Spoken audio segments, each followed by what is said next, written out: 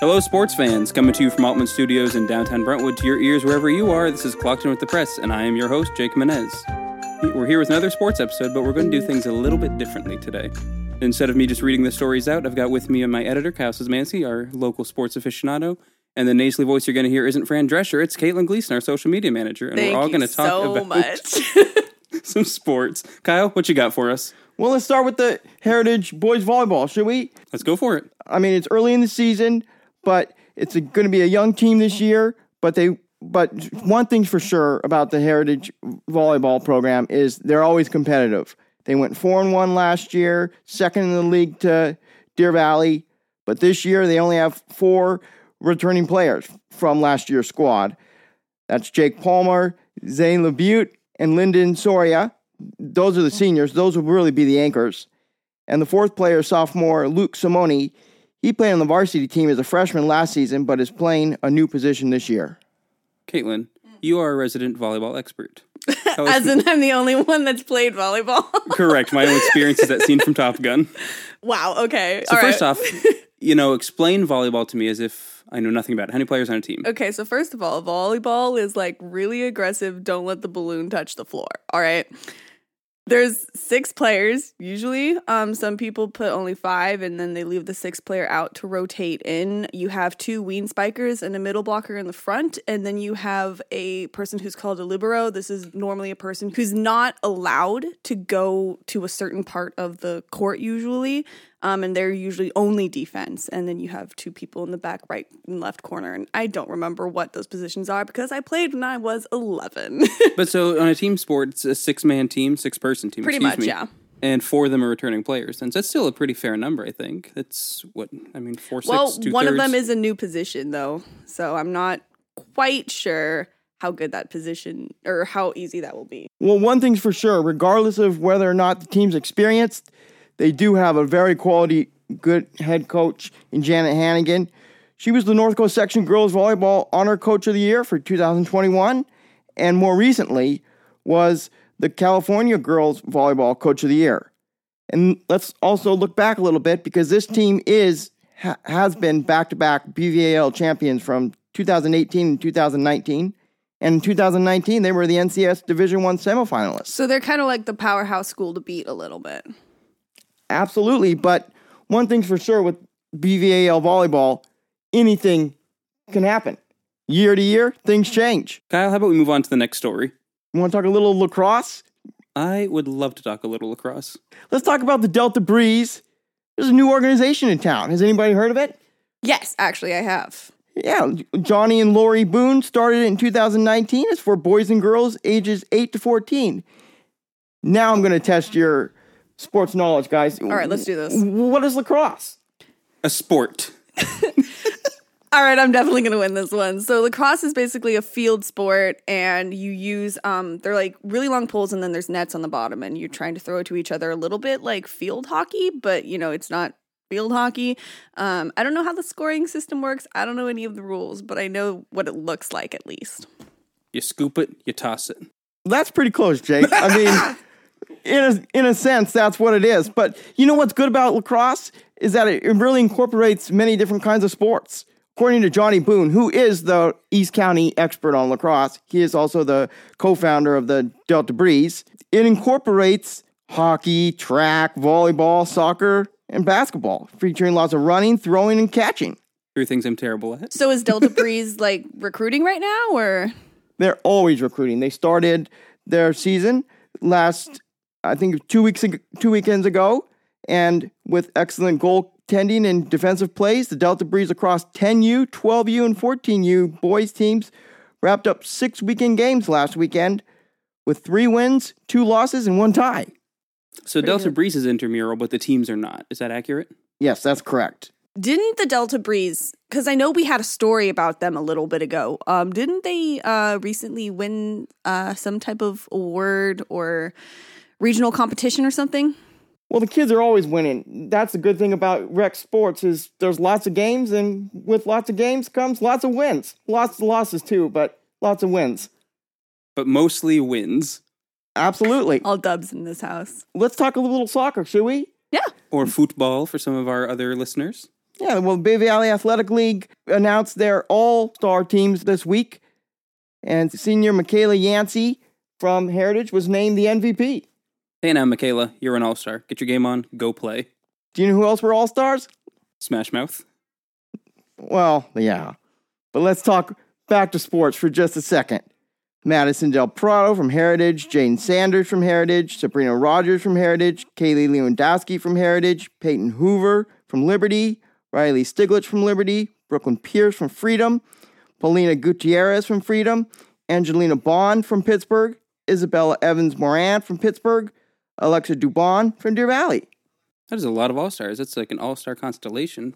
You know, I noticed that Heritage has a lot of athletes that are being mentioned in this episode. Kyle, would you say that Heritage is definitely like one of, you know, like the stronger players this year? Well, they're always in the mix to win championships. I think they have a very good girls basketball program. Their track program is good. Their football program is on the rise. Their wrestling team also on the rise. So, yeah. Yeah, so they're highly competitive. Absolutely. But, you know, we can never leave out quality Liberty programs and Freedom programs. All of them are very strong in the BVAL. Absolutely. I mean, Freedom did just have that alumni in the Super Bowl. So, if anything, it shows that East Contra Costa just has really, really good sports competition. That's Joe Mixon for those of you listening at home. But what's funny is I think his coach, which should have been Coach Hartwig, was the coach at Freedom and is now at Heritage. Is that accurate? That's correct. But back to the soccer, though. So when it comes to the All-Stars, does that mean they're all going to be playing like a longer season than those who aren't on the All-Stars? Or how does that going to play out? What is the significance of them being All-Stars? Well, the season just wrapped up a few weekends ago, and they stand out among their peers in the BVAL. So it's not, there's not a longer All-Star season, it's just a point of recognition more than anything else. Exactly. Okay, perfect. Got it. So it's just like the season MVPs. Yeah. There was also a second All-Star team and an honorable mention team and a sportsmanship team. Let's talk about something for the littler kids. T-ball. I love Biddy T-ball. T-ball. It's so adorable. Yeah. I played T-ball. Biddy T-ball is looking for some players, ages 3 to 7. Jake, did you ever play T-ball when you were a kid? I played one season, and I spent too much time picking dandelions in the outfield. I was not invited back for the next season. Oh. I've got a trophy, though. You know, maybe you could join. Maybe you could join Biddy Sports. You know, Jake. I mean, you got to start somewhere. They're probably roughly my height. Well, they are looking for coaches too this season, and for the players, they'll learn the fundamentals of the sport and develop social skills in a fun, safe, and family-oriented environment. How many teams are there locally? Well, there's just one Biddy Sports organization, and I'm unclear on how many teams are going to field. It's probably going to depend on how many people sign up. But it's going to be a handful, and it's going to be run 6 Saturday mornings from April 9th to May 14th. Each class is an hour and includes a group warm-up, a practice with a team, and a game. So if I were a parent of a child that wanted to play it, or wanted my child to play it, rather, how would I find more information? I would just look for Biddy Sports? I think the best way to do it is call the Oakley Recreation Department at 925-625-7041. That number again, 925-625-7041. I was listening. Wow. Good for you, Jay. You're listening and paying more attention now than you did when you played T-ball. Hey, there's no dandelions in the studio. No, but I remember when I watched my nephew play T-ball a few years ago, and it was just so adorable. Like, one kid could not hold... Adorable, kind of dangerous though. This one kid couldn't hold onto the bat to save his life. So every time he swung, you just kind of saw the bat going left field. Everyone was like, heads, and got used to it very quickly. Was this a plastic bat? A metal bat? I mean, what kind of bats do they use in T-ball? I think they're aluminum, no? I might be wrong about that. It'd be aluminum or wooden, I would imagine. Yeah, it was, I mean, don't be wrong. The kid was like, yay high being like, 3 feet tall at max. So it's not like the bat went very far, but it was very, very fun to watch. Because I was doing photography for the team. You know what a safer option is? What? Wiffle ball. Probably, actually. I mean, you can get hit in the head with a wiffle ball bat and still live to see another day. Are wiffle ball bats plastic? Yes. Oh, okay. I mean, let's talk about a little more spring sports. We got track and field coming up. We got tennis. We got golf. So are all of those starting in like end March, early April, or are they already started up? They're all starting right now. Right this second, as we speak. At this very moment that you listen. But, talking about track and field, though, that makes me think about the 5K that is happening in April it was like a memorial 5K to honor Matthias Rogers, the one that's being hosted by the Liberty, not the Liberty track field, the Limitless track team. It's cross country. I think it's happening in middle of April. But yeah, no, it makes me think about that one because they're all like, it's getting really excited. I signed up for it. I don't run, but I signed up for it. For context, why don't you talk a little bit more about Matthias Rogers? Yeah, so Matthias was a member of the Limitless cross and country team. I ended up actually covering his story, and in June last year, in 2021, he unfortunately passed away in a car accident. And the whole community just kind of gathered together because he was such a large member of it. And yeah, so he unfortunately passed away, and so it's been almost a year now. And so they're going to be having this 5K in honor of him because he loved running so much. I know you spoke this off the cuff, so I apologize if you don't have the information, but what will the proceeds benefit? All the proceeds are going to the track team that he was part of to kind of fund their trips and their meets and things like that. So if you haven't signed up and you want to try a 5K, might as well. I did the turkey trot last November. I walked it because I'm not in 5K shape, but neither am I. We'll see how I do with all these high schoolers passing me really quickly. Kyle, have you ever done a 5K? Oh, heck no. Just from the couch to the fridge. You call that a 5K. I'm not an athletic person. 5 steps, at least. Exactly. So as far as spring sports, though, getting a little bit back more on topic, so are there any schools you think are favorites for any of these sports? Well, from what I understand, the Heritage baseball team is a little young this year, but they've really been impressive this season.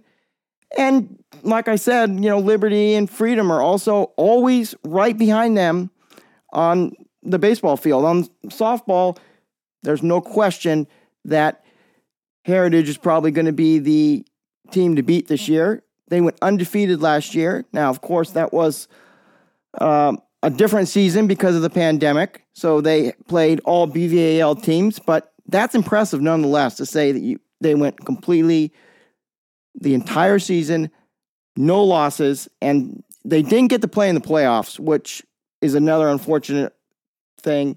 But this season, they're going to be tested because not only will they have stiff BVAL competition, but they will play the North Coast section, which is the greater Northern California, and for the first time ever, a state tournament.